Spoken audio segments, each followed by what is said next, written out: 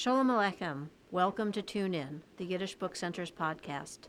I'm Lisa Newman, and I'm here today with Patricia Klindienst. Welcome, Patricia.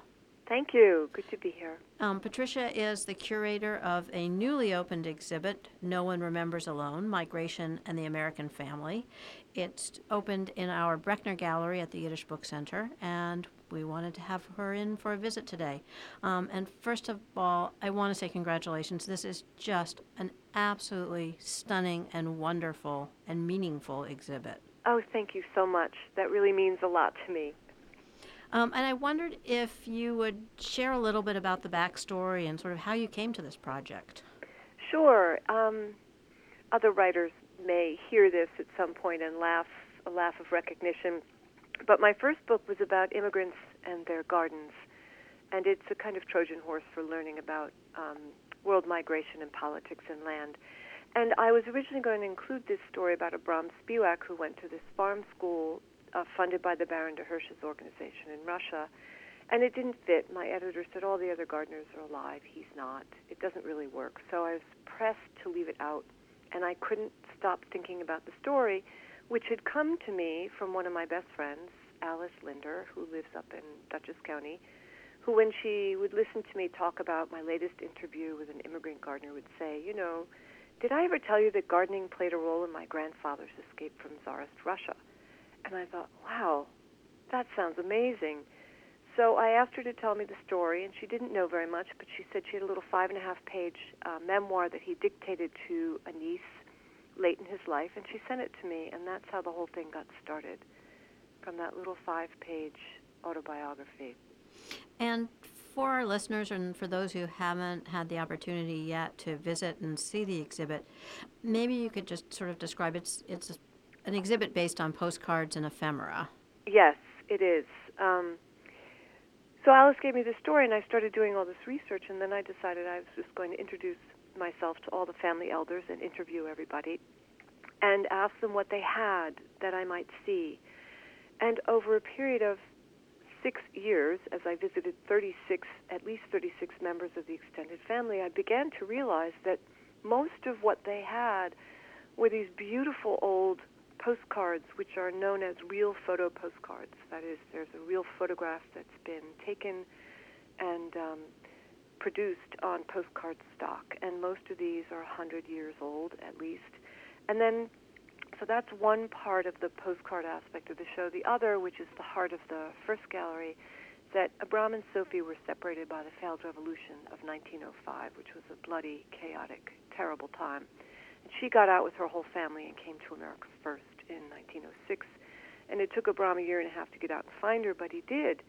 And so in 1907, he found her again on the Lower East Side, but he took a job in the flower industry in New Jersey, and they communicated for 2 years, arranging their trysts and meetings by penny postcards. And these are classics of the postcard era, and most of them still have their penny stamps on them. So in the first gallery, there are 24 cards exchanged by the young lovers from 1907 to 1909. And in the upstairs gallery, there are 24 cards that were sent from various people spread across 3 continents, from Russia or Romania, from Argentina, from America.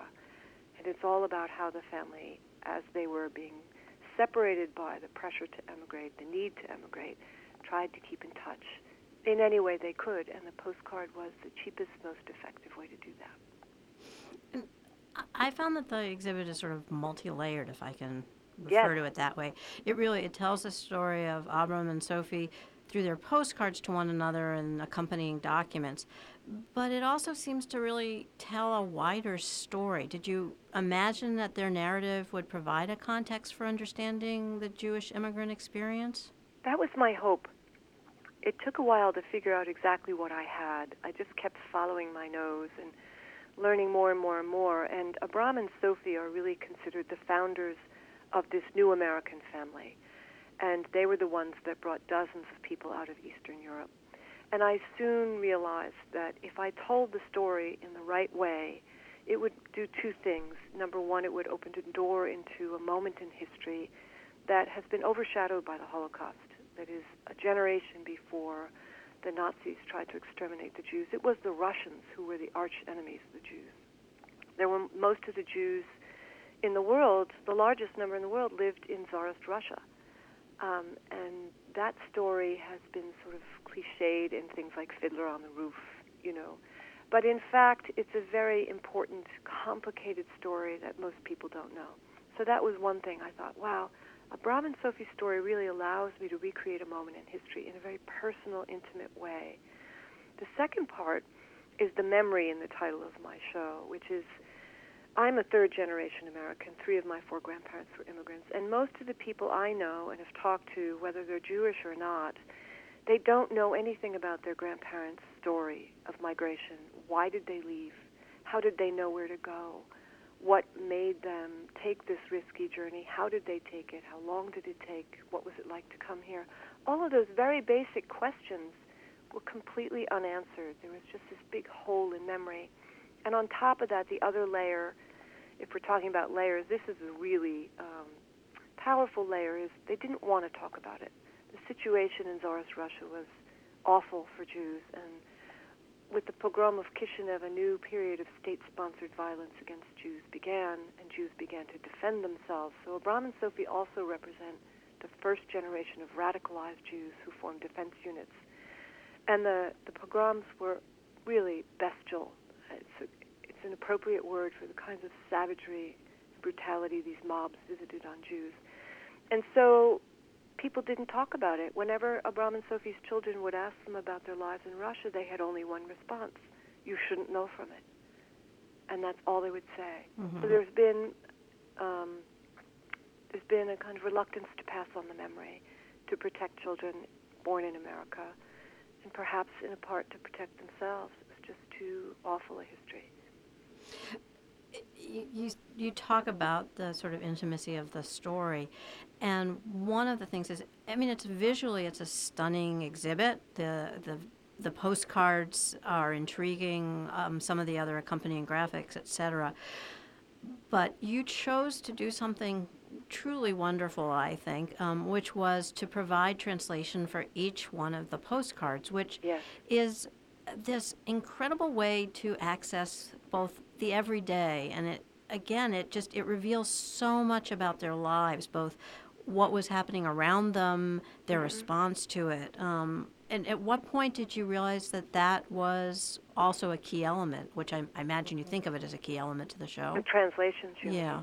Well, I think of the postcards as a way for us to experience the language barrier from the other side.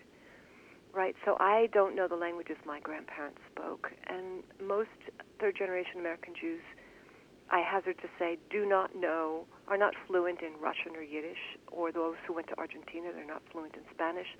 So they have these talismanic photographs and postcards that are inscribed with messages, and they have no idea what they say. They don't even know who they are. So it never even dawned on me not to translate them. I translated every single piece of evidence I found, wherever I found it, because, I'm a writer. I want a story. And also there's something so almost miraculous about these voices emerging from obscurity, and speaking to us with this urgency and intimacy from, 1899 on. When Charna Darafkhan writes to her son in America, please send me money, I need money. You begin to realize how long-lived and deep the connection was between the people who got here and the people they left behind. So I don't know if that answers your question. Yeah, it does. And you also acknowledge the many, many people who helped you to piece together this story. And I wondered how that's had an impact on their lives and basically their understanding of a family's story. You mean the family itself? Yeah. Or the translators? Both. It may have prompted the translators to go back, but certainly the family story. Yes. I decided that since this family entrusted me with these treasures, that each time I unearthed something important, a missing piece of the family story, like the 2 sisters Abram had that no one would ever talk about.